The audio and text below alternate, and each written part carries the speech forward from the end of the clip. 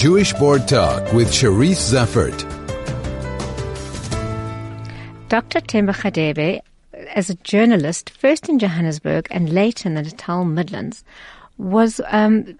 became interested in current affairs. He then started questioning South Africa's role in international relations. It was in this context that he obtained an honours, master's, and then a PhD in international relations from the University of KwaZulu-Natal. His PhD dissertation looked at South Africa's foreign policy in Israel and Palestine after 1994, and he questioned whether South Africa favoured one side over another, a question we, I think, ask ourselves quite often. So, Dr. Radebe, welcome and thank you so much for joining me. Thank you very much, Charisse. Dr. Radebe, you started off as a journalist and international relations became something you became interested in. Why the Israel-Palestine conflict specifically? The Israel-Palestine conflict is very much with us. We cannot deny that because, the majority of our people in South Africa are Christians, and you can never miss that. So when you read something in the Bible, and then when you actually read in the news or actually view the news, and then say something that is actually in conflict with what you read in the Bible, you're bound to actually want to know more about what is happening really for yourself.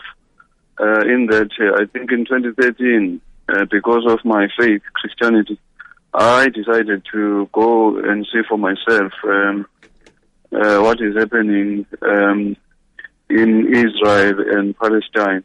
But not that I was investigating what I've been listening to in the news or watching in the news, just that it was because of my faith. But I, as a journalist also, I became observant of what was happening while I was there, because I spent about 10 days there, and I spent my own money, and nobody paid for that. So I cannot be accused of being, paid to actually do propaganda for any interest groups. So yeah, I suppose what I saw there inspired me to actually do this PhD. So there was a definite disjuncture between what you kind of read in the Bible and what you were brought up possibly to believe and what you believe, and the image that was portrayed constantly in television. And I think specifically amongst journalists, there is quite a hostile stance towards Israel. So you started your research. What did you find? My research actually, it found out that South Africa's foreign policy towards Israel and Palestine is actually even-handed. It actually deals with both these two respective territories in an even-handed manner, because even though there's rhetoric that actually vilifies Israel, within the ruling party and its alliances, but they're still continuing to trade. That's the official government line, that South Africa is continuing to trade with Israel. So some of the findings are that it takes some serious considerations for human rights. That is the South African foreign policy, and also that of the protection of the marginalized. So maybe it should be understood in that context that maybe some within the ruling party, more especially the cabinet ministers, are taking this hard stance. But all in all, it could be said that the official line is that South Africa continues to trade with Israel, and in 1994, from 1994 onwards, the trade continued. And also, what my research found out was that there's also this tug of war between realists who want investment and the radicals who want to take a moral high ground. hence this rhetoric against Israel. And also, he also found that religion also had an impact in the conflict.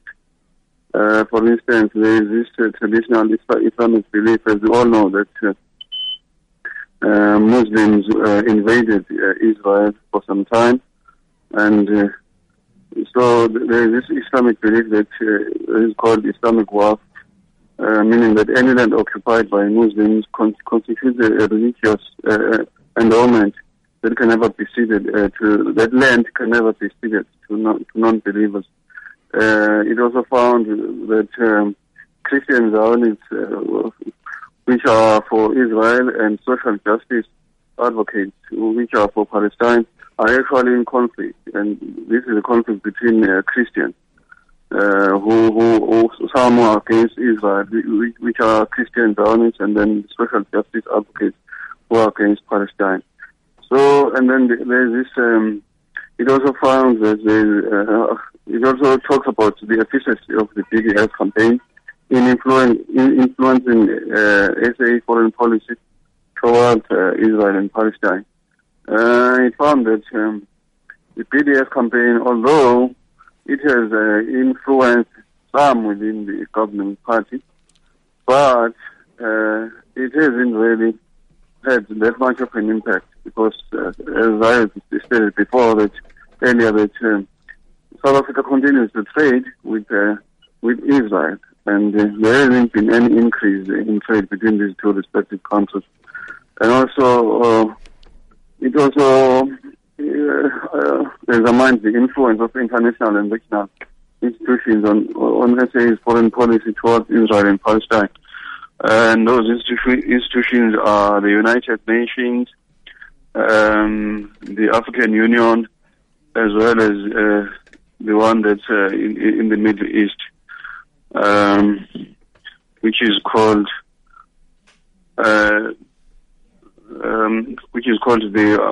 I think the Arab League. Yes, yeah. The Arab League. So it found that these institutions are actually trying by all means to arrest this conflict. However, there's been some failures somewhere along those lines, trying to make sure that this conflict is arrested. But as far as the African Union is concerned, it also tried by all means to actually pass some resolutions which were against the Israelis.